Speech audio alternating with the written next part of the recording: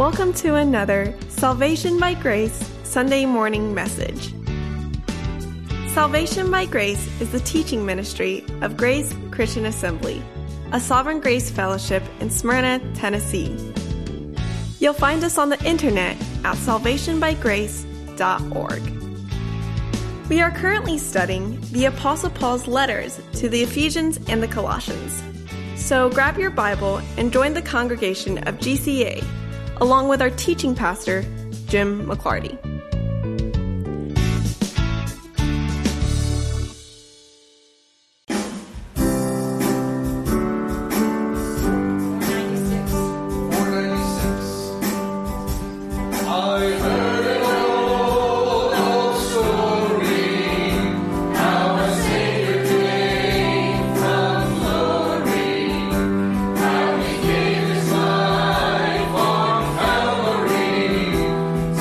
Say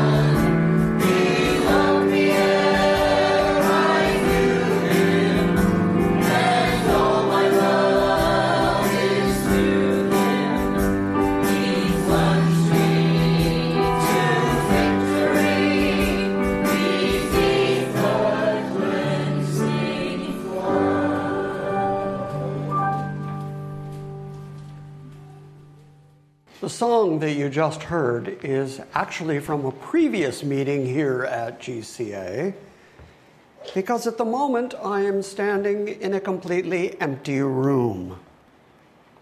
I'm a fan of technology. Technology allows us to broadcast on the internet and to connect with people all over the world who we wouldn't otherwise be connected to.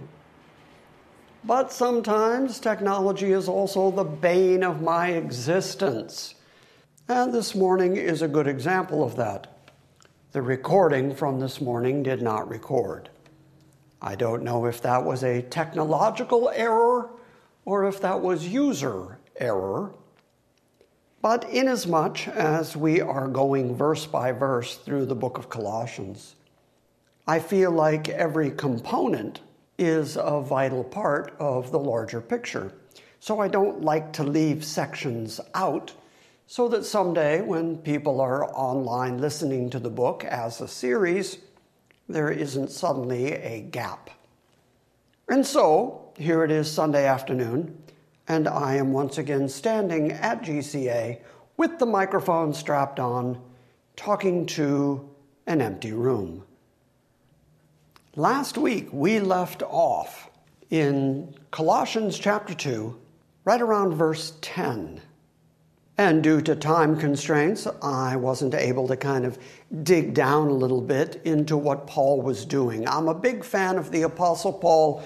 He is a very logical and very clever and sometimes very sarcastic fellow. And this one sentence that I want to begin by emphasizing is truly just a bit of genius. And in order to understand the genius of the statement, we have to be reminded again of Greek culture. In most Greek cities, you had various different temples to various different Greek gods. The Greeks held to a whole pantheon of gods, and in fact, sometimes they would build temples that were known as a pantheon, like the temple to Zeus was a pantheon. The word pantheon means all gods. It's a combination of pan, all, and theos, God. And among their collection of gods, the Greeks believed in part of their mythology. They believed in both gods who were creator gods, gods like Zeus, that were really, truly deity. But then they also believed in demigods, and demigods were the result of gods cohabitating with human women and producing this race of part man, part god. Those were the demigods.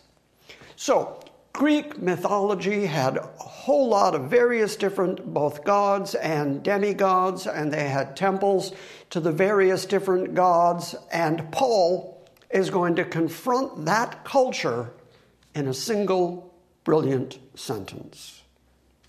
We're going to start reading at 2 Corinthians chapter 8. See to it that no one takes you captive through philosophy and empty deception, through their own vanity by which they're willing to lie to you, and utilizing philosophy. And the result of that can be these very intelligent-sounding, erudite people can convince other people that what they are saying is correct. And Paul says that is a way of taking you captive. You become captivated by what they're saying. It appeals to your flesh. It makes you feel good about yourself. And so you are taken captive by it, either because it sounds right, it sounds intellectual, it sounds acceptable, and you are taken captive by this thing that is really just a vain lie. It is an empty deception. And so Paul says, see to it that you aren't held captive to it. By the time Paul reaches the end of this sentence, he's going to say that you need to be taken captive to Christ and Christ alone, and not to these philosophies and not to this empty deception, because those philosophies and deceptions are according to the traditions of men. their source, the reason for their development, was human thought. It comes from men. It doesn't come from God. It doesn't come from heavenly eternal truth. It comes from men creating things that were then passed down from person to person until they become tradition. And so these man-made philosophies, these empty lies, these traditions of men are according to the rudimentary principles, the elementary principles of this world. The prince of the power of the air has plenty of traditions, plenty of philosophies, plenty of lying deceptions, plenty of traditions that he wants to take you captive with. But those ideas are all according to the way the world works. Those are the rudiments of this fallen world. Those are the elementary principles that come along with the rulers of the darkness of this world. And they want to take you captive. Therefore, says Paul, don't become captive to it. See that no one takes you captive through philosophy, through empty deception, according to the tradition of men, according to the elementary principles of this world, rather than according to Christ. Several times Paul does this, where he lays out these enormous contrasts. And on one side, you've got something that's just simply vanity and deception, and according to the rudiments of this dark world, as compared to Christ himself. Christ, he then says, in this brilliant sentence in verse 9, in him dwells all the fullness of deity. To the Greeks, they would think that the fullness of deity, and perhaps not even the fullness, there may even be some gods or demigods that they were unaware of, which is why in Athens there would even be altars to an unknown god, just in case they missed one. But when they think about deity, they think about their gods and their demigods. And Paul, by way of contrast, says, all of your idols, all of your so-called gods are empty, are vain, are the result of lying deception, are the result of clever-sounding philosophy and the rudiments of this world, and not according to Christ, because in Christ the fullness of deity dwells. And that means if you're looking for deity, you're not going to find it in your idols, in your temples that are made with hands. You're not going to find it in carved out stones or wood. They can't speak, they can't move, they can't talk, they can't think. But in Christ you will find the completion, the entirety of genuine deity in bodily form. So the Greek conception of deity was both gods and demigods, both the gods of heaven and the gods who walked around here on earth among people. Paul effectively satisfies both of those categories by saying that Jesus has all the fullness of deity in him, which makes him the God of heaven, the Creator God, but he is also here in bodily form. He was here on the planet. He walked and talked and ate and interacted with human beings, with his creation. That means that he is also the complete satisfaction of the concept of a demigod. So, regardless of which God you point to in the pantheon of gods available to Greek culture, Jesus is the full satisfaction of everything you're looking for, of everything that you need. Whether you're looking for the creator of heaven and earth, well, Jesus is right there. He's the speaking agency through which everything was made, and all things were made by him and for him. And then if you're looking for a God who can also feel your feelings, who can understand your emotions, one who can interact with you on a personal level which is why the concept of demigods began, well, you're also going to find that in Jesus Christ, because he was in bodily form. He was a human being walking on the planet, and therefore he also knows what it is to be tempted. He knows what it is to have feelings, what it is to be tired, what it is to cry, what it is to be hungry. He knows what it is to even feel that sense of abandonment when he would cry out, "Why have you forsaken me?" on the cross. And so he knows every emotion that human beings have. He knows the difficulties of the temptations of this life. He knows what it is to be part of humanity, thereby satisfying everything that the Greeks could expect from their demigods. But he is also the creator God. He is the highest God. In him, all the fullness of deity dwells in bodily form. An absolutely brilliant statement by Paul, through which he undermined the entirety of the Greek pantheon. And then he continues that sentence in verse 10 and says, "And in him, in Christ, you have been made complete." In other words, everything that you wanted your pantheon to do for you, everything that inspired you to create these gods and these temples, you'll actually find in Jesus Christ.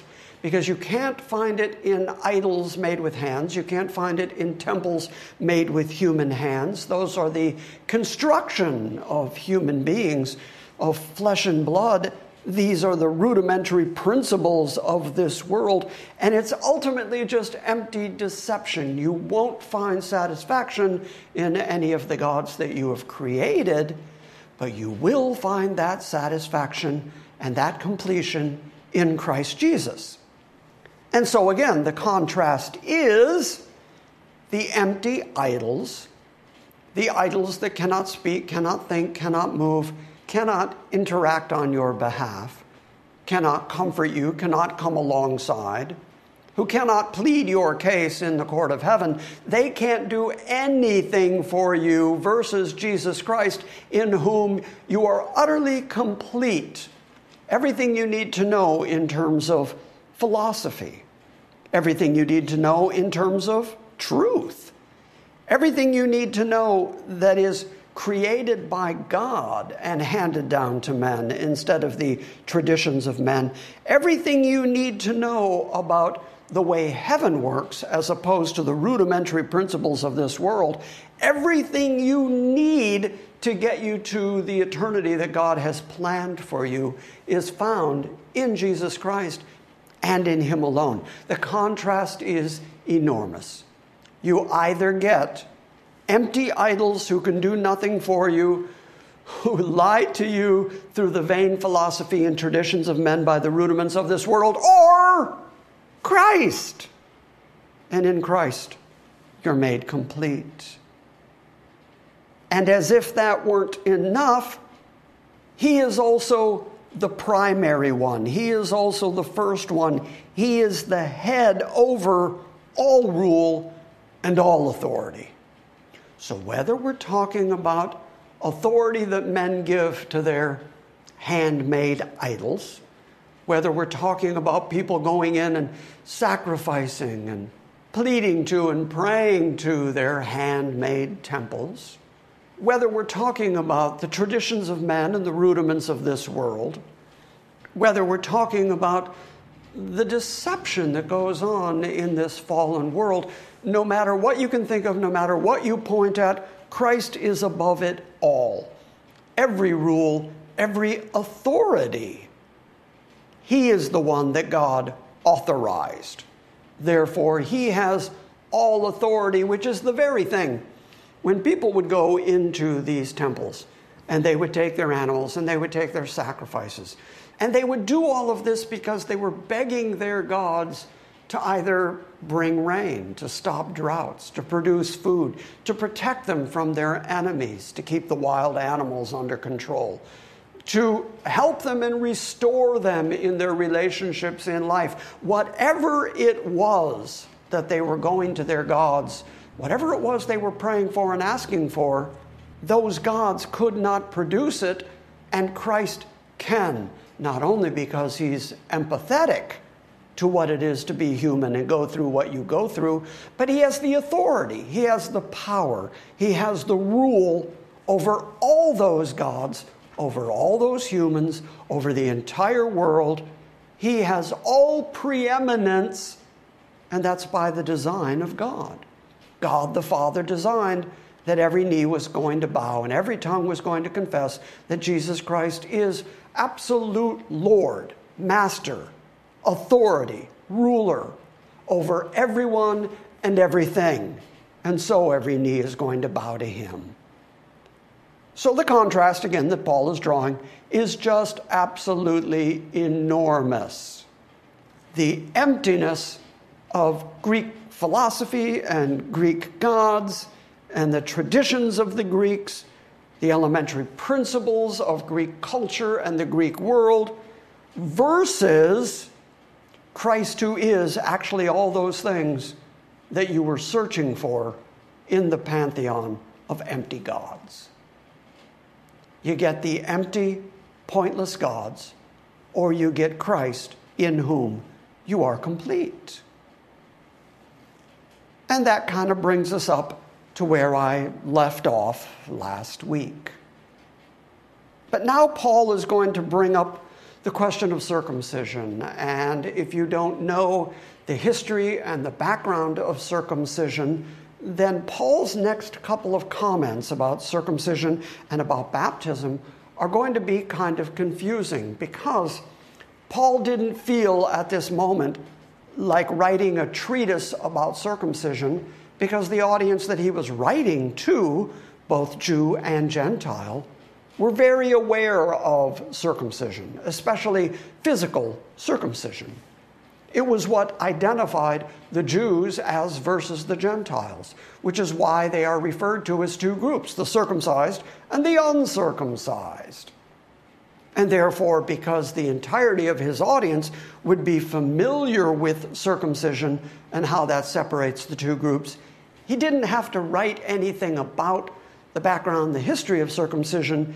He could just mention it and then keep teaching in order to demonstrate the fullness, the completion of what we find in Christ. So for the remainder of the morning, or for the remainder of this afternoon now, for the remainder of this message, we're going to be talking about circumcision. And again, reviewing exactly what circumcision is and how Paul's attitude towards circumcision is diametrically different from the Moses law concept of circumcision. And what happened? How could Paul advance this theology of freedom in Christ and no need, no necessity for circumcision, when from the beginning in the Old Testament, circumcision wasn't a choice. It was an absolute requirement among the Jews, among the seed of Abraham. And then Paul, speaking to Gentiles, says it's no longer a requirement. Something happened. Some major transition happened there that took us from the necessity of circumcision all the way over to, no, in fact, if you are circumcised, Christ profits you nothing. And that's an enormous contrast again. So how did that transition happen from requirement to this will get you responsible to the whole of the law? You have fallen from grace. Christ is no help to you if you're circumcised. How does that happen? So the best place to start, as always, is at the beginning. The Greek word that we translate as circumcised literally means to cut around. Peritome is the word, and it means the same thing as the English word circumcise. They both mean to cut around. For instance, circum, just like circumnavigate, or just like circumference, the outside around a circle. And also, the cis part of the word is still something that we use to this very day. If a doctor is cutting into somebody, he says that he is making an incision. And so you combine those two concepts, circumcision, and that means to cut around. It means to literally cut around when we're talking about physical circumcision. To understand the beginning of circumcision as a physical requirement, we have to go back to Genesis 17, and I'm going to start reading at verse 7 and read all the way to verse 14. God speaking says to Abraham, "I will establish my covenant between me and you and your descendants after you throughout their generations as an everlasting covenant, to be a God to you and to your descendants." Literally, that word is sperma, it's seed. Your descendants, your seed after you. "And I will give to you and to your seed after you the land where you live as a stranger, all the land of Canaan, as an everlasting possession, and I will be their God."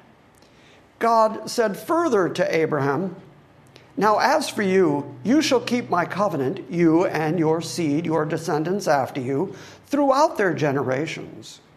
This is my covenant, which you shall keep between me and you and your descendants after you. Every male among you will be circumcised, and you shall be circumcised in the flesh of your foreskin, and it shall be a sign of a covenant between me and you." Okay, a couple important things. When we're talking about physical circumcision, physical cutting around, we know exactly what's being cut around and what flesh is being removed from the body. We also know that this is a sign of a covenant between God and the descendants of Abraham. And that is why it was so important and remains important that the descendants of Abraham are circumcised. It is a sign of that everlasting covenant throughout their generations. "And every male among you who is 8 days old shall be circumcised throughout your generations, including a slave who is born in the house, or who is bought with money from a foreigner, who is not of your descendants. A slave who is born in your house and who is bought with your money shall certainly be circumcised. So my covenant shall be in your flesh as an everlasting covenant." This is something you're just going to keep on doing. It's an everlasting covenant, and therefore the sign of the covenant doesn't change. All of your descendants need to be circumcised. But as for an uncircumcised male, one who is not circumcised in the flesh of his foreskin, that person shall be cut off from his people because he has broken my covenant. So it's just as plain as it can be. All the descendants of Abraham, this is not a suggestion, this is a directive from God. All of the male descendants of Abraham need to be circumcised in the foreskin of their flesh, and if they are not, they're to be cut off from the people because they have broken the everlasting covenant between Abraham and God. And Abraham took that seriously. And when his sons were born, he circumcised them on the 8th day. In fact, in the book of Acts, chapter 7 and verse 8, we even read Luke recounting that fact. He writes, "And he gave him," that's God gave Abraham, "the covenant of circumcision. And so Abraham fathered Isaac and circumcised him on the 8th day.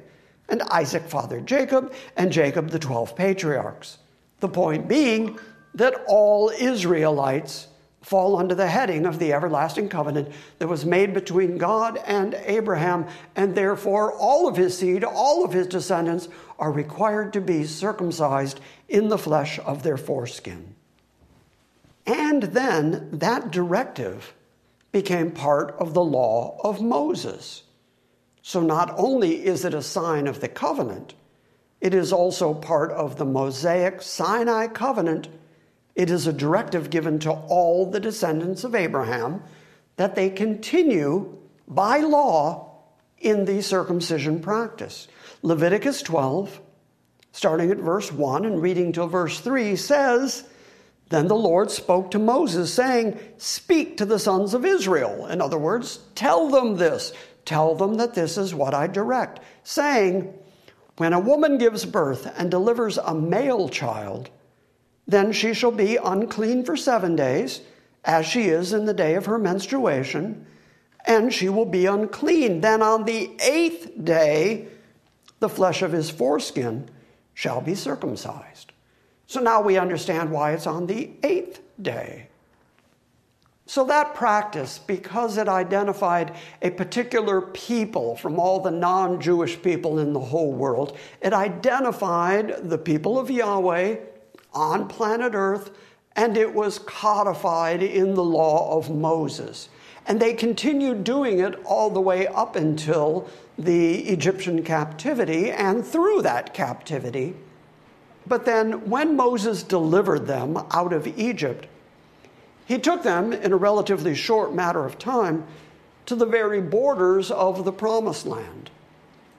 And they, afraid to just go barrel housing into the Promised Land, they sent spies into the Promised Land, who went in and checked it out and came back and gave a report on the land. And they said, yes, it's everything God said it was. It is a land flowing with milk and honey, but there's also giants.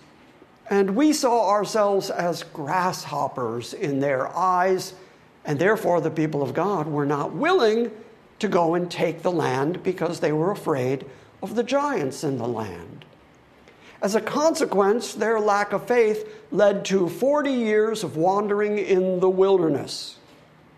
During that 40 years, the first generation of people who came out of Egypt, especially all the men of war, all the grown men, all died in the wilderness. All the ones who, when they left Egypt, were less than 20 years old, they survived that 40 years in the wilderness, at least some of them, but they also had children while they were in the wilderness, and those children were not circumcised.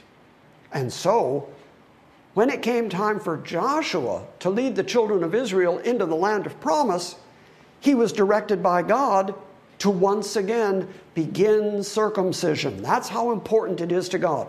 Before he would deliver Israel into their promised land, he made sure that they were all circumcised in their flesh, and this is the directive that he gave to Joshua. This is Joshua 5, starting in verse 2. "At that time the Lord said to Joshua, 'Make for yourself flint knives, and circumcise again the sons of Israel the second time.'" Now, he isn't saying those who have already been circumcised, circumcise them again. Instead, what he's saying is, once upon a time, Israelites knew that they needed to be circumcised. But after 40 years in the wilderness, the sons of Israel have stopped doing that. So now, restore that practice of circumcising the uncircumcised descendants, the seed of Abraham. So Joshua made himself a flint knife, and he circumcised the sons of Israel at Gibeath Ha'araloth. This is the reason why Joshua circumcised them. All the people who came out of Egypt, who were males, all the men of war, died in the wilderness along the way after they came out of Egypt. For all the people who came out were circumcised, but all the people who were born in the wilderness along the way as they came out of Egypt had not been circumcised. For the sons of Israel walked 40 years in the wilderness until all the nation, that is, the men of war who came out of Egypt, perished, because they did not listen to the voice of the Lord, to whom the Lord had sworn that he would not let them see the land which the Lord had sworn to their fathers to give us, a land flowing with milk and honey. So their children, whom they raised up in that place, Joshua circumcised. For they were uncircumcised because they had not circumcised them along the way. Okay, so what do we know so far? We know that part of the Abrahamic covenant was that Abraham was going to physically circumcise all of his seed, all of his descendants. Then we know that that rule of circumcision for Abraham's seed was codified in the law of God. It was continued, because it is an everlasting covenant, it was continued then before the children of Israel went into the promised land. And therefore it was continued by Israel in the promised land.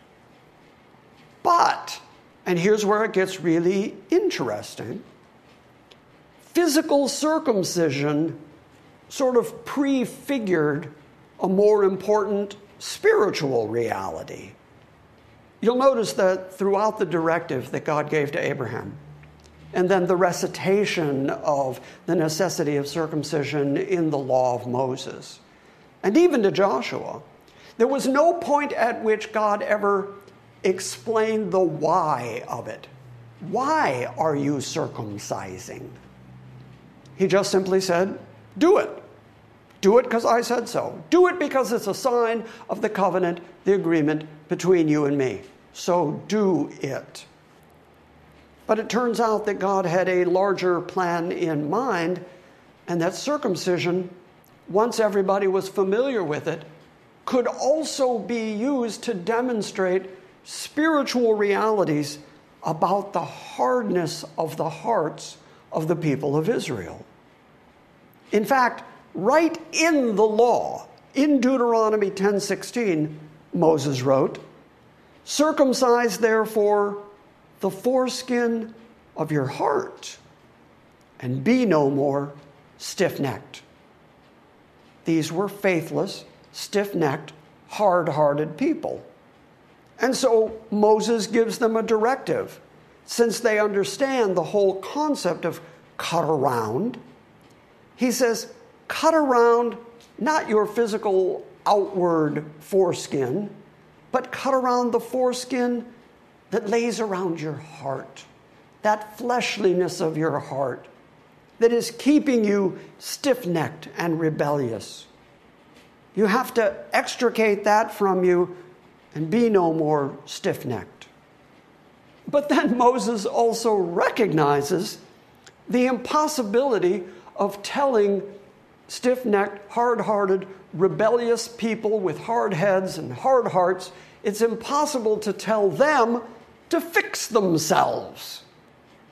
And so a mere 20 chapters later, same book, Deuteronomy, in Deuteronomy chapter 30, verse 6, Moses explains, "And the Lord thy God will circumcise your heart and the heart of your seed, to love the Lord your God with all your heart and with your soul, so that you may live." So it went from a directive that, just like the whole rest of the law, the people of Israel could not do it. All the law could do was hold them guilty. All the law could do was demonstrate their failure to live up to God's righteous standard. And part of the law, part of the Deuteronomical law, was to circumcise the foreskin of your heart and stop being stiff-necked. But they couldn't do it, because ultimately nobody can do the law. As I said, all the law can do is condemn you. And so Moses includes that the Lord your God will circumcise your hearts and the heart of your children. Anyone whose heart is cut away at, anyone whose hard heart, stony heart, is replaced with a heart of flesh, anybody who goes through that internal spiritual change, it's got to be God who is the actor. It has to be God who is the worker. God is the one who accomplishes it.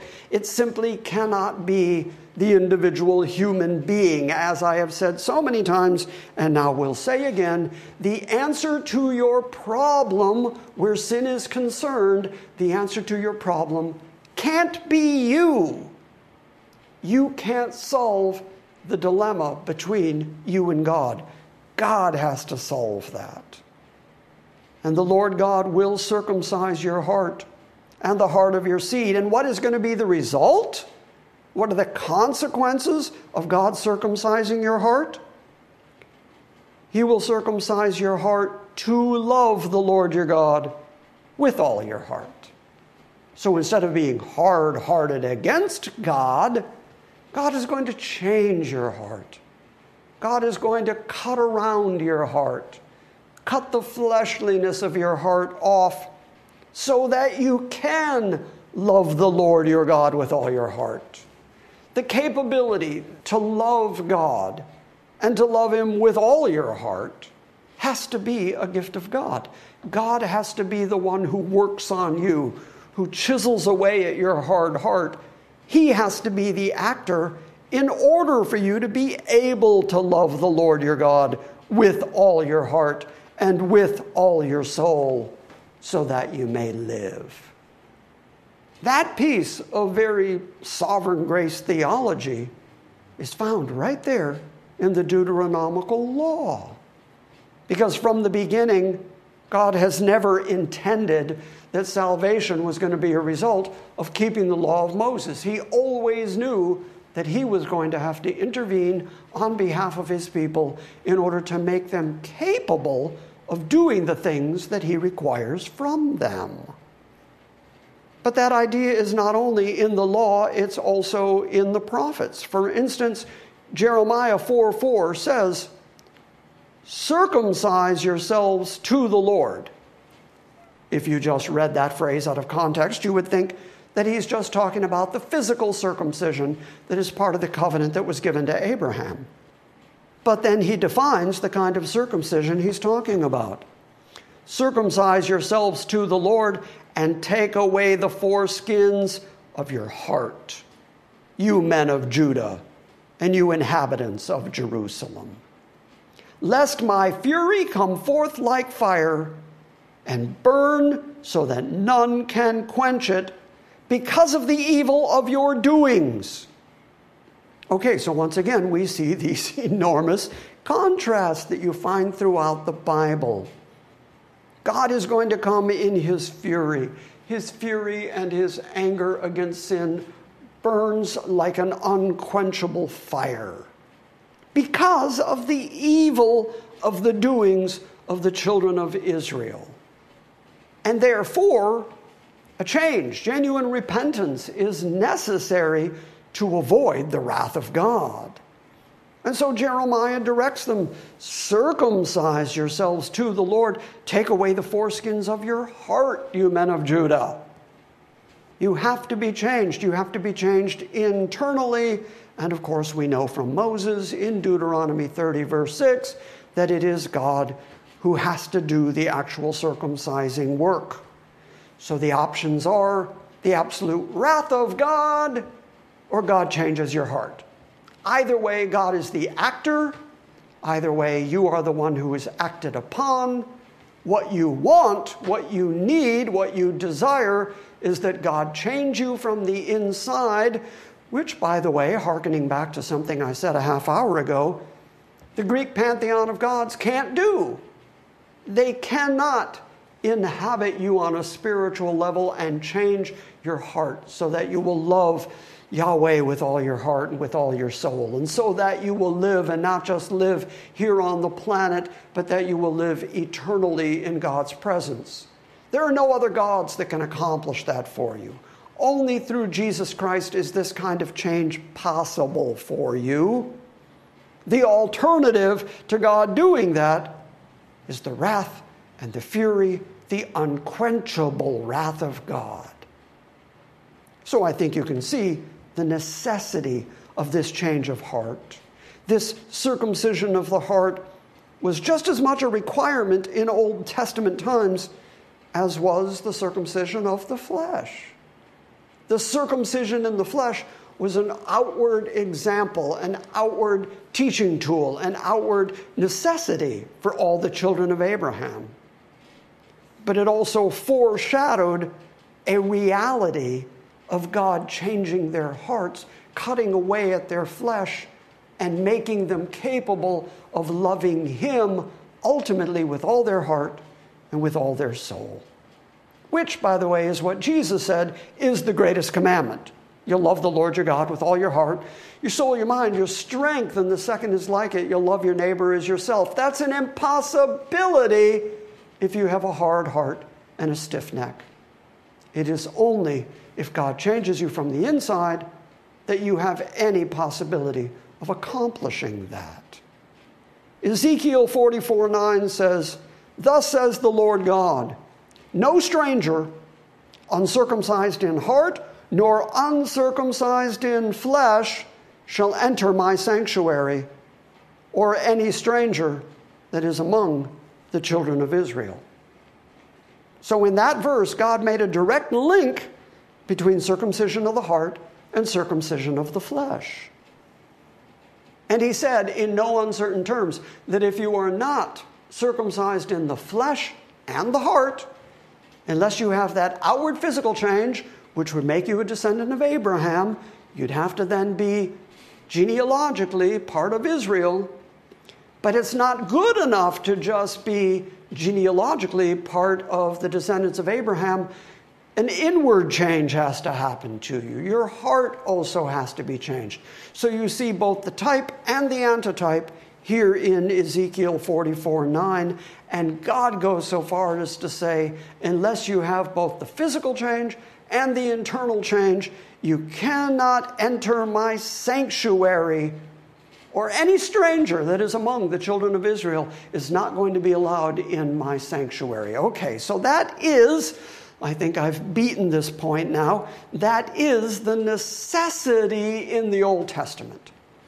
Whether it's the Abrahamic covenant, whether it's the law of Moses, whether it's the prophet speaking, circumcision is an absolute necessity.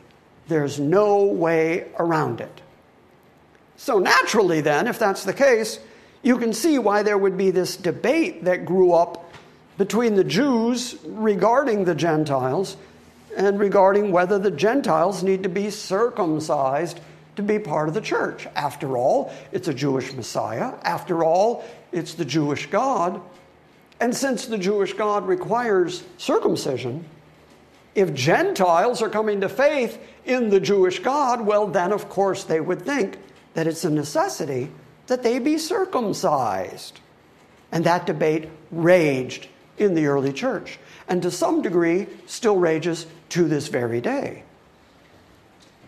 And we see a couple of examples, several, in the New Testament of that debate. For instance, in Acts 15, verses 1 and 2, some men came down from Judea, from Jerusalem, and they were teaching the brothers, that would be the Gentile brothers, saying, unless you are circumcised according to the custom of Moses, you cannot be saved. And of course they would think that that's what the scriptures say. And so of course they would think that, and of course they would think that it has to be a requirement. And that's so very common even to this very day, as I said. Jesus, yes. Jesus as your Savior, yes. Son of God, Messiah, you need him, yes. But then you also need some Moses. You also need to apply some of the Mosaic law in order for you to be saved. In other words, it's Jesus plus something. Jesus plus anything else. Keeping the law, circumcision, tithing, keeping the Sabbath. There are a great many things that come directly from the law that people try to impose on the conscience of believing Gentile Christians to this very day. But that harkens back to the earliest church. Some men came down from Judea, and they were teaching the brothers, saying, unless you are circumcised according to the custom of Moses, you cannot be saved. And after engaging these men in sharp debate, Paul and Barnabas were appointed, along with some other believers, to go up to Jerusalem to see the apostles and the elders there about this question. That's the reason why Paul and Barnabas, along with some others, went up to Jerusalem, was to debate the question of Gentile circumcision. And you can understand why it was such a fierce debate. And in fact, Paul engaged in a sharp debate with those Judaizers who wanted to make Gentile believers be circumcised. And Paul, for his part, refused physical circumcision for Gentiles. You're probably familiar with the book of Galatians. So much of the book of Galatians is about that very debate. And it's about the fact that some had come down from James, from the Judaizers, from Jerusalem, and they were telling the believing Gentiles in Galatia that they needed to be circumcised. And Paul saved some of his most adamant words, some of his most, you'll excuse the term, cutting words for them, because they didn't understand what I'm planning to explain later in this message. Paul refused physical circumcision for the Gentiles. We're going to start reading at Galatians 5. We're going to read the first 11 verses. When Paul says very adamantly, it was for freedom that Christ set us free. Therefore, keep standing firm and do not be subject again to the yoke of slavery. Well, what is that yoke of slavery? If we're free from that yoke, what is the yoke that Paul says we are free from? Verse 2, look, I, Paul, tell you that if you have yourselves circumcised, Christ will be of no benefit to you. Wow, there's a big contrast. Christ is the only way to be saved. In Christ, through the finished work of Christ, through the intermediary agency of Christ, through his death for sin, through Christ we are saved. And then Paul, in utter contrast to everything that we've read in the Old Testament about the absolute necessity to be circumcised, says that if you Gentiles have yourselves circumcised as an attempt to justify yourself before God because you have believed the Judaizers, because they have said, yes, Jesus, but you also need circumcision to be saved. If that's what you believe, and as a result you have yourself circumcised, Christ, in whom all salvation dwells, Christ will be of no benefit to you. But wait, it gets worse. And I testify again to every man who has himself circumcised, that he is obligated to keep the whole law. Now we have some indication of what Paul considers the yoke of slavery. It's the whole law.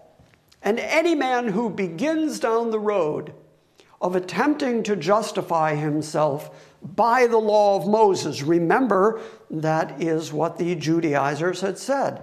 You need to be circumcised in keeping with the dictates, the law of Moses. And so if you start down the road of justification via Moses, well, then you're obligated to keep every bit of the law. And as we know from the book of James, if you miss the law in any one point, you're guilty of the whole law. So if you're going to try to justify yourself according to the law of Moses, and then you miss in any one point, you're guilty of the entirety of the law, and you're going to be judged by the entirety of the law, and Christ, therefore, is no benefit to you. I testify again to every man who has himself circumcised that he is obligated to keep the whole law, but then look, as a result of trying to justify yourself by the law, you have become severed, separated from Christ, you who are seeking to be justified by the law, and you have fallen from grace. So not only is the finished, satisfactory, substitutionary work of Christ no benefit to you, but the same way that you severed yourself from your foreskin, you are now severed away from Christ. And you've fallen out from under the protective covering of grace. This, by the way, is the only place in the Bible where you find the phrase, fallen from grace. And the context tells you what it means. You are truly, genuinely fallen out from under grace if you are trying to justify yourself according to the law of Moses. And if you take even the first steps to begin that process of being sanctified by the law of Moses, you are then required to keep the entirety of the law, and Jesus can't help you, and grace can't help you, and you're going to be judged by the fury and the unquenchable flame of God's justice. And you don't want that. So again, there's the contrast. Justification through Moses and keeping the law versus Christ and grace and salvation by grace through faith in his finished work. The contrast is absolutely enormous. For we, says verse 5, for we, through the Spirit, by faith, are waiting for the hope of righteousness. For in Christ Jesus, neither circumcision nor uncircumcision means anything. The only thing that means anything is faith working through love. That's how we look forward to the hope of our imputed righteousness, the righteousness of Christ given to us. We confidently expect toward that, whether we're circumcised or not, whether we're Jew or Gentile, because circumcision or uncircumcision doesn't mean anything. Only faith working through love means anything. Okay, now hold it and think about it. Think about Paul, who was, as he listed his credits, he said that he was circumcised on the 8th day. That makes him a descendant of Abraham, and as touching the law, he was a Pharisee. A Hebrew of the Hebrews, studied at the feet of Gamaliel. He was about as Hebrew and Jewish and descendant of Abraham as you get. So he knew the requirement of circumcision. And yet, here he is saying neither circumcision or uncircumcision means anything. How does he do that? On what basis does Paul go from the necessity, the absolute necessity? If you're uncircumcised, says Ezekiel, you can't even be in the presence, in the temple, in the sanctuary of God. And yet here you've got Paul saying, circumcision means nothing, uncircumcision means nothing. How does he make that transition? How does he go from necessary to unnecessary? Well, continuing to read in verse 7, you were running well. Who hindered you from obeying the truth? This persuasion, to not follow after the truth, this persuasion did not come from him who calls you. A little leaven leavens the whole lump. I have confidence in you in the Lord that you will adopt no other view. But the one who is disturbing you will bear his punishment, whoever he is. Jew or Gentile, Pharisee or sent from the Pharisees.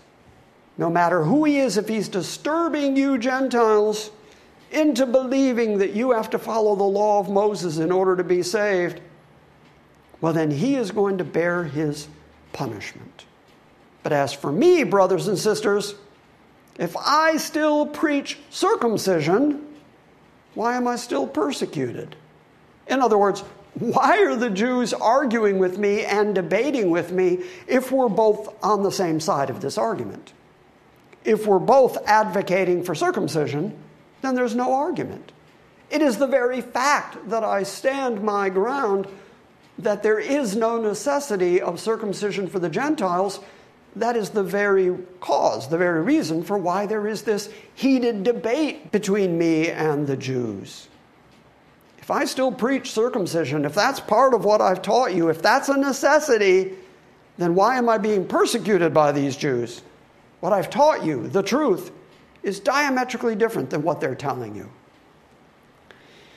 And if that's the case, then the stumbling block of the cross, which was a stumbling block to the Jews, And that, the stumbling block of the cross, has been completely eliminated if both they and I are preaching circumcision.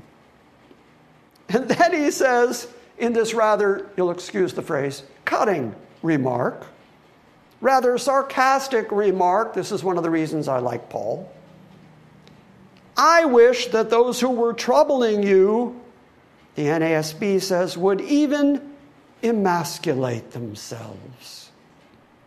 I introduced you earlier to the word peritome, which means to cut around. This Greek word is katatome. It means cut off completely, not just around, but just chop it off. And I wish that those who were troubling you, since they're so fond of their theology of cutting, I wish that they would just cut it off and be done with it. I wish that those who were troubling you would even emasculate themselves. Okay, so here's another example of Pauline theology. It's not just Galatia, it's not just Colossae. It's also in Rome, it's also in Corinth. This is a vital element of all Pauline theology to the Gentiles. In 1 Corinthians chapter 7, starting at verse 17, we read, "Only as the Lord has assigned to each one, as God has called each one, in this way let him walk. And so I direct to all the churches. Was any man called when he was already circumcised? Well, then he's not to become uncircumcised. I'm not completely certain how you accomplish that, but Paul's point is nothing needs to change. If you were already circumcised among the Jews when you were called to Christ, well then that's fine, stay that way. Has anyone been called in uncircumcision? He's not to be circumcised, because circumcision is nothing and uncircumcision is nothing, but what matters is the keeping of the commandments of God. Interesting, because if you go back to the commandments of God via Moses, you find the command of circumcision. And yet here you have Paul saying that the commandments of God include staying the way you are when you were called to Christ. Circumcision, uncircumcision, none of that matters. Don't make a change in your body in order to come to Christ. The commandment of God, then, that I think he's referring to here is the same as when Jesus was asked by the Pharisees, what work must we do to work the works of God? And he says, this is the work of God, that you would believe on him whom God has sent. So the command of God is follow after Christ. And I think that's what Paul is driving at. Meanwhile, over in the book of Romans chapter 2, verse 29, he's speaking very specifically to the Jews as a group, as in contrast to the Gentiles. And he says, but he is a Jew who is one inwardly, and the circumcision is of the heart, by the Spirit, the Holy Spirit of God, not by the letter. That means not by the letter of the law. And his praise, the praise of that individual person, that one who has been changed inwardly by God, his praise isn't from people. So it doesn't matter if people are lifting you up and praising or glorifying you, which was something that the Pharisees were chasing after all the time, which is why they would blow a trumpet before they would put money in the treasury, which is why they would make long prayers and extend their phylacteries and pray on the street corners so that other people would praise them. Paul says that a Jew who has been changed inwardly. Now, if you're talking about a Jew, you're talking about one who has been cut around physically. He's been physically circumcised because he is a descendant of Abraham. But remember that Ezekiel said that there has to be a circumcision in the flesh and in the heart. And so Paul says that's what a true, completed, actual Jew is. He is a Jew who is one inwardly. And circumcision is of the heart by the Spirit and not by the letter. And his praise is not from people, but from God. So, as I mentioned earlier. How do we account for this change? It's an enormous change. And even though the type-antitype is laid out back in the Deuteronomical law, the continuing necessity of physical circumcision among all the sons of Abraham continues unabated to this very day. The law of Moses included it, and it is a sign of the covenant between God and the descendants of Abraham. And yet you've got Paul talking to Gentiles and saying circumcision is nothing and uncircumcision is nothing. What changed? What happened between those two contrasting theologies? Well, what happened was Christ. Christ came, Christ died, Christ resurrected. And at that point was the inception of the new covenant. Now here at GCA, for the last 20 years, I have talked a great deal about the new covenant. But again, this is one of those moments when we can only understand the transition theologically by understanding the old covenant and the new covenant. If you don't understand the new covenant, so much of the Bible is confusing to you. If you don't understand the new covenant, then it's going to be easy for people to take you back to Moses and tell you that you have to be justified according to some amount of the rules in the law. If you don't understand that you're not under the old covenant, but under the new covenant, only then do you have the freedom that Paul says Christ has set us free. And we're to stand unmoved, unwavering in that freedom where Christ has set us free from the letter of the law. Importantly, the law of Moses had a beginning at Mount Sinai, but it also has an end. And I contend that it ended when Christ abolished the law, nailing it to his tree and taking it out of the way. And not only do I contend that, but that's what the Bible says. That's what Paul says. The law was established with particular people to form a covenant between God and them. But the new covenant, very importantly, is not based on the law of Moses. It is not a recapitulation of the law of Moses. It is not a re-ratification of some elements of the law of Moses. It's based on salvation by grace through faith in Jesus Christ and his finished work. In other words, as we have been talking all along, there is this contrast that exists between the old covenant and the new covenant, and they are not one and the same. They are diametrically different. The same way that Paul said, if you go down the road of trying to keep the law of Moses for justification, then you're no part of Christ. Christ is no benefit to you, and you will fallen from grace. That is diametrical difference. You're either approaching God and looking for justification by the law of Moses, the old covenant, or through Christ, the new covenant. It's one or the other, but it's never both. And where do we find the introduction of this new covenant? Well, it's hinted at in Isaiah, but it's laid out in a more complete form in the book of Jeremiah. It's in Jeremiah 31. Now, importantly, as part of getting your Israelology correct, you'll notice that the new covenant is made very specifically with the house of Judah, the southern kingdom, and the house of Israel, the northern kingdom. Collectively, all 12 tribes who are the recipients of the Moses covenant, who are the descendants of the Abrahamic covenant, the ones who bear circumcision in their bodies.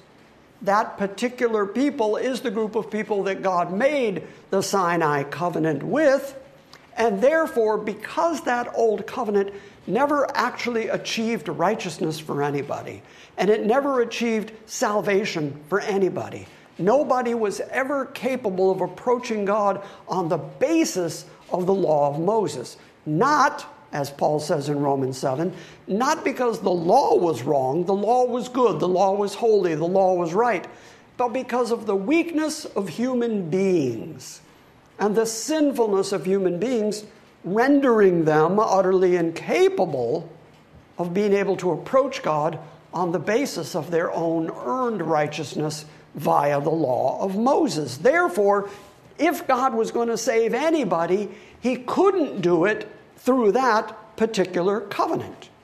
That covenant had already demonstrated that all it could do was condemn people. It could only hold them guilty, but it could not save. It didn't have a mechanism in it that could achieve a permanent forgiveness and taking away of the sins of God's people. Therefore, a new covenant, qualitatively new, a different type of covenant was necessary in order to save the people that God intended to save.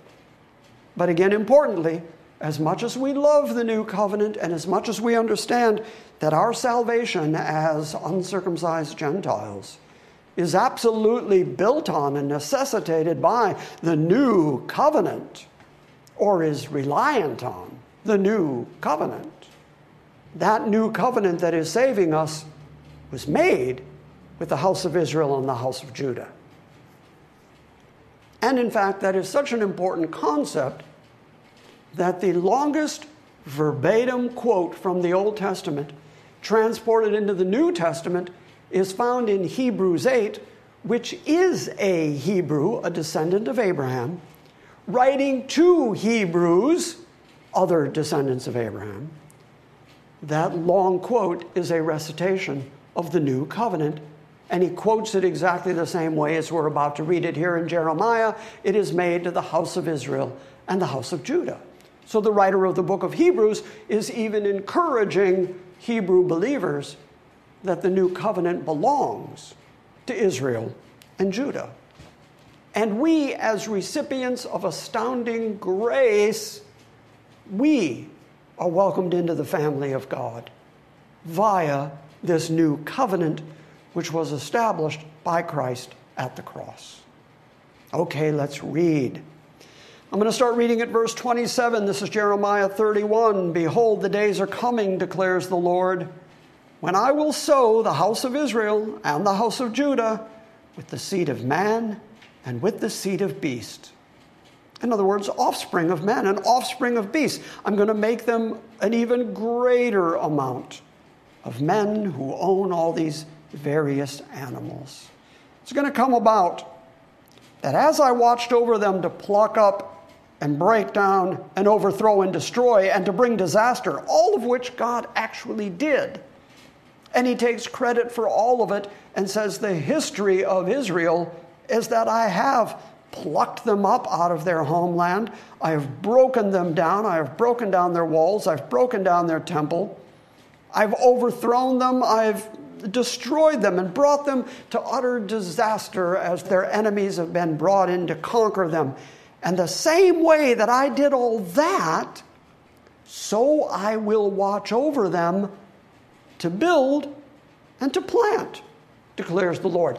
The same way that I punished them for not performing according to the law of Sinai, the law of Moses, because they were hard-hearted and stiff-necked, I broke them down and I destroyed them and I scattered them and I brought disaster to them. And the same way that I did that, I'm also now going to build them up and I'm going to plant them. I'm going to establish them. Well, how? How is he going to do that? He can't do it by the Moses covenant. History has already proven that the Moses covenant was unkeepable by these hard-hearted people. So how can God promise them, I am going to restore you, I am going to plant you, I am going to build you up again? He cannot do it by imposing the law of Moses back on them. That has already not worked. Verse 29, in those days they will not say again, the fathers have eaten sour grapes and the children's teeth are set on edge. In other words, children are going to have to suffer the consequences of what their fathers did. And so this adage, the fathers will eat sour grapes, and the children's teeth are going to be set on edge. It's just another way of saying that the children are going to pay for the choices that the fathers made. And that's the way that God has dealt with Israel up until that time in so very many ways, causing them to be punished generation after generation because of things that actually their forefathers did. Verse 30, but everyone's going to die for their own iniquity. Each man individually who eats sour grapes, his teeth are going to be set on edge. So now God is going to begin punishing individual people according to their own individual deeds, and the children are no longer going to pay for the sins of their fathers. That's all that means. Then starting in verse 31, behold, days are coming. Okay, so it's not these days. As Jeremiah is writing this, Judah is in the Babylonian captivity. The northern tribes have been scattered via the Assyrian captivity and have not returned to their land, which they still haven't to this very day. And yet there is this day coming when God is going to build them up and plant them. A day when every man is going to be responsible for himself. And when that day comes, behold, days are coming, declares the Lord, when I will make a new covenant with the house of Israel and with the house of Judah. Well, of course, it would have to be with those people. They're the ones who were under the old covenant. If you're talking to Gentiles, they were never under the old covenant. They weren't at Mount Sinai. They didn't follow Moses. And so you cannot say to the Gentiles, I will make a qualitatively new covenant with you, because they're naturally going to say, new compared to what? How is this new? And what is old? And so God designates the particular people who he is speaking to. They are the house of Israel and the house of Judah, the very people with whom he made the old covenant. Days are coming when I will make a new covenant with the house of Israel and with the house of Judah. And now it becomes even more specific that that's who he's talking to, because verse 32 says, not like the covenant which I made with their fathers on the day that I took them by the hand to bring them out of the land of Egypt. My covenant which they broke, although I was a husband to them. So even though God protected them and delivered them and acted as a covering, as a husband to them, they nevertheless broke the covenant that he made with them. That would be the Moses covenant. And we know that it's the Moses-Sinai covenant because it's the covenant that God made with the fathers of Israel on the day that he took them by the hand and brought them out of the land of Egypt. The language just could not be more specific. But, verse 33, but now that he's introduced the idea of a new, qualitatively new, different covenant, this will be the covenant which I will make with the house of Israel after those days, declares the Lord. I will put my law within them, and on their heart I will write it. Now you can see why all the way back when the law was being given the first time, in the Deuteronomical law, in that repetition of the law, you can see why Moses said that of necessity, God is going to have to cut away at their heart, cut around their heart, remove their stony heart, give them a heart of flesh. All of that changing and fixing your heart stuff is so that God can write his law, his expectations on their hearts, not on stones external to them, but on the tablet of their heart, which is within them. That is part of the new covenant made specifically with the people who had the original covenant and the original law, which was written on external tablets of stone. Part of the newness of the new covenant is, I'm going to write my law inside them, and on their heart I will write it, and I will be their God, and they will be my people, And then you may ask, well, so how far-reaching is this new covenant? Verse 34 says, "And they shall not teach again every man his neighbor, and each man his brother, saying, Know the Lord, for they shall all know me, from the least of them to the greatest of them, declares the Lord. For I will forgive their iniquity, and their sin I will remember no more." How does he accomplish that? Through Christ, through the finished sacrificial work of Christ. Christ is written large in this new covenant. And in fact, the writer of Hebrews says that that new covenant, that will and testament of Christ, went into effect at his death. And so it is at Mount Calvary and not Mount Sinai that the new covenant went into effect at the death of Christ, thereby paying the sin penalty, ransoming all of God's people so that he could declare that via this new covenant, he would forgive their iniquity, and their sin I will remember no more. And I just got to say, amen and hallelujah. I mean, really, how wonderful is that news? But as I've been emphasizing continually, that new covenant is made with the house of Judah and the house of Israel. It's very exclusive.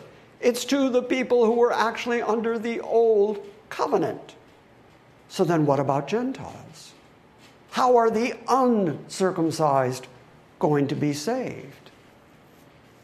Well, Paul answers that question as part of his New Testament, New Covenant theology, where the uncircumcised Gentiles are concerned. How do they become part of the community of Israel, among whom is this new covenant of salvation by grace through faith, through the finished work of the Jewish Messiah, through the finished atoning work of Christ? How do Gentiles also get included in that, considering that the promise is made to the house of Judah and the house of Israel? Ephesians 2, starting at verse 11, "Therefore remember that previously you, the Gentiles in the flesh, who are called uncircumcision by the so-called circumcision, which is performed in the flesh by human hands." Paul is referring to the actual physical outward circumcision that was a requirement for all the descendants of Abraham. And that group, the circumcision group, would look at the Gentiles and call them the uncircumcision. So you were called the uncircumcision by the so-called circumcision, that one that's performed in the flesh by human hands. Remember that you were, at that time, separate from Christ, excluded from the people of Israel, and strangers to the covenants of the promise. Which covenants of promise? Well, the very one we just read.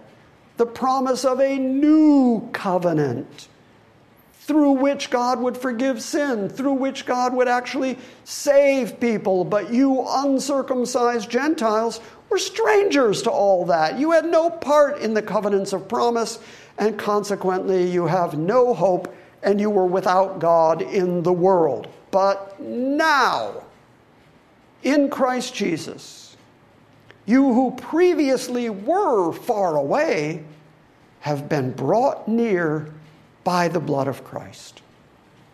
By the will of God, through the finished work of Christ, by the blood of Christ, we were brought near to God. That is just grace, grace, grace, and nothing but grace. Paul did not say we decided it, or we chose it, or we implemented it, or we made it happen. But it is through the blood of Jesus Christ that we, who previously were far off, far away, we've now been brought. We've been brought. We didn't bring ourselves. We didn't decide it. We didn't determine it. We didn't do it. We were brought through the blood of Christ to be near to God. Verse 14, "For he himself is our peace. And he made both groups," that would be the circumcised and the uncircumcised, "he made both groups into one, and broke down the barrier of that dividing wall that divided Jew from Gentile. And how did he do it? By abolishing in his flesh the hostility that existed between the circumcised and the uncircumcised. And what was that division between Jew and Gentile? What was that division that was causing hostility between the circumcised and the uncircumcised? He tells us very plainly, which is the law, composed of commandments, 10 of them altogether, expressed in ordinances, 613 altogether, so that in himself he might make the two one new person. So that in himself, by himself, for his own glory, all things were made by him, through him, for him. They all redound to the glory of Christ. Now you can see why Paul is telling the Colossians the answer to everything is Christ. Because he himself made of the two different, arguing, competitive, hostile people, he made one new person, the Christian, the believer, the faithful. And in that way, he established peace between us and God. And that he might reconcile them both. The Jews and the Gentiles are now being reconciled to each other, brought into one body to God through the cross, through the finished work of Jesus. And by it, by the cross, he has put to death the hostility. And what was the cause of the hostility? The law, composed of commandments and established in ordinances. Verse 17, and he came and he preached peace to you who were far away, and peace to those who were near. For through him we both, Jew and Gentile, circumcised, uncircumcised, through him we both have our access in one Spirit to the Father. And that's the answer to the question. How is it that the Bible can go from circumcision is an absolute necessity over to Paul saying circumcision, uncircumcision is nothing? Christ is all that matters. Christ is the one who is reconciling us as one collective body to God through his cross. He's the one that put to death the hostility between the two groups. And so now you can see why when the Judaizers came to places like Galatia, though they followed Paul around all over the place, when they came and told Gentiles who had already received the Holy Spirit of God and told them, now you have to keep some amount of the law of Moses and you have to be circumcised, you can see why Paul said, I withstood them to their face. I didn't give them place, not for a minute, not for an hour. I would not put up with them trying to impose the law that saved nobody on people who God is already in the process of saving. Because whether circumcised or uncircumcised, whether far away or whether near, that means the far-off Gentiles or the nearby circumcised Jews, regardless, we are all as one body, brought to God through him. He is our access. Through that one Holy Spirit, that's how we have access to the Father. And so the circumcision, uncircumcision question is not a question of justification before God. It is a sign of the covenant of Abraham, which is why, in Paul's thinking and overarching theology, when it came time to circumcise Timothy, who had been uncircumcised, Paul acquiesced and did circumcise him so he could take him into the temple because he had a Jewish mother. That made him a descendant of Abraham. But when it came to Titus, who was a Gentile, he was not compelled to be circumcised. So Paul sees physical circumcision as a continuation of the everlasting covenant promise made to Abraham and his seed and his descendants. In no way is Paul trying to circumvent the Abrahamic covenant. However, in the question of justification and salvation, circumcision or any element of keeping the law is not the way you get to God, because when Christ died, he nailed that law to his cross and he took it out of the way so that he could remove the hostility between the two groups, forming one body, the church, and becoming the access through that single Holy Spirit to the Father. That's how we, uncircumcised Gentiles, get to God the Father. Again, the answer is Christ. The answer is always Christ.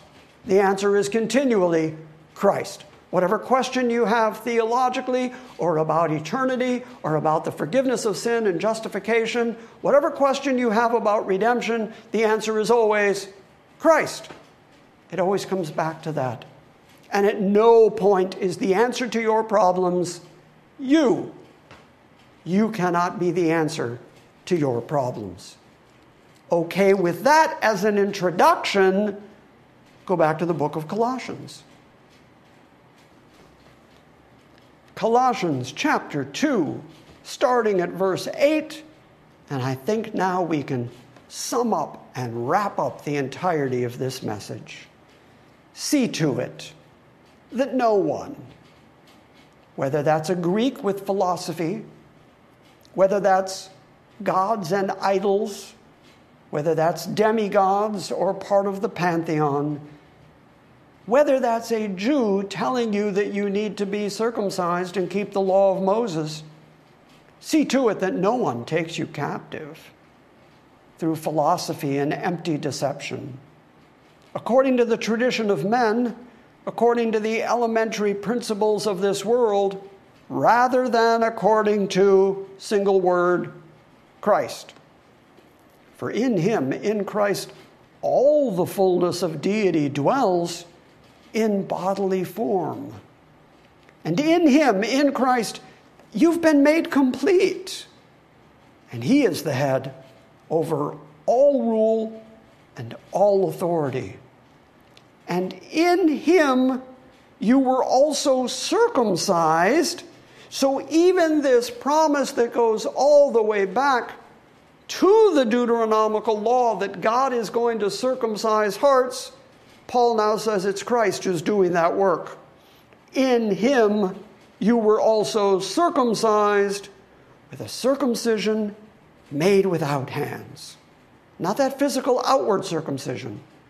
It's not a spiritual necessity that you have the outward circumcision. Now, I know that a great many people, and this morning I was actually asked this after service. I was asked, well, what about the fact that I am circumcised? I was circumcised as an infant in the hospital. That decision here in the 20th century is being made for health reasons. And of course, there's a great deal of debate in the medical world and on the internet about whether the health reasons are actually legitimate.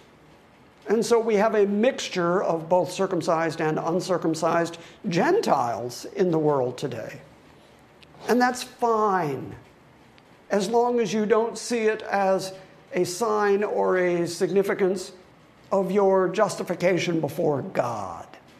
What really matters is that you have this circumcision that is made without hands. It's not done by human beings. And what does that spiritual circumcision look like?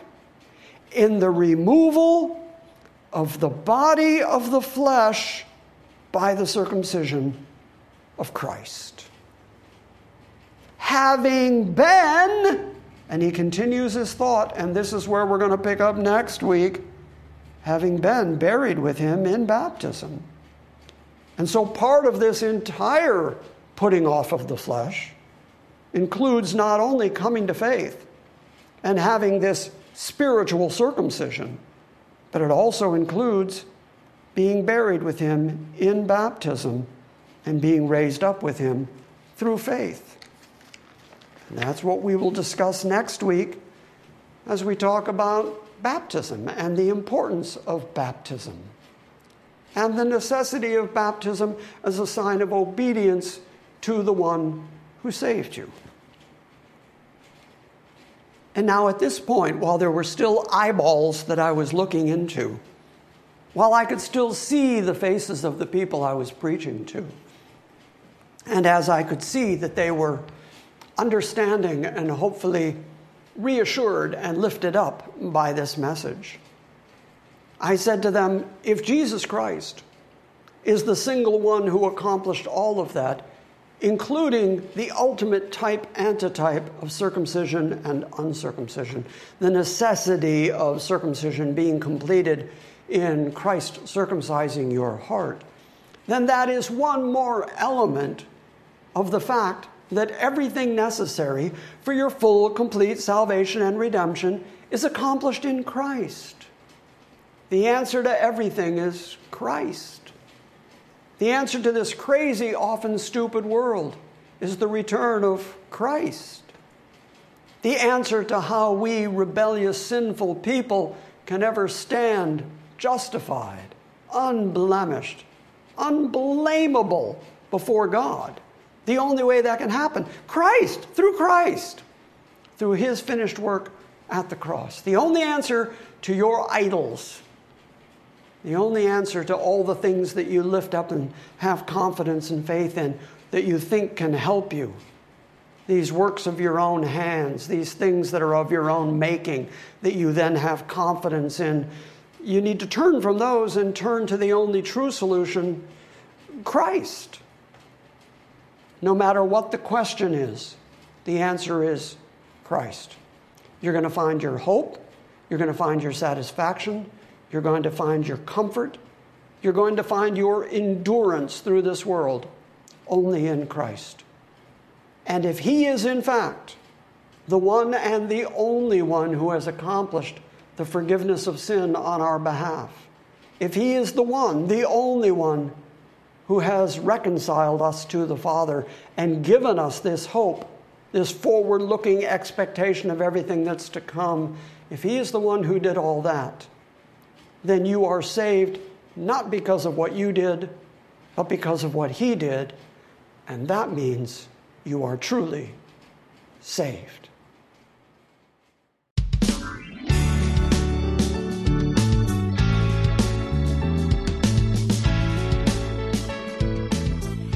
Thank you for listening to this week's Salvation by Grace Sunday morning message.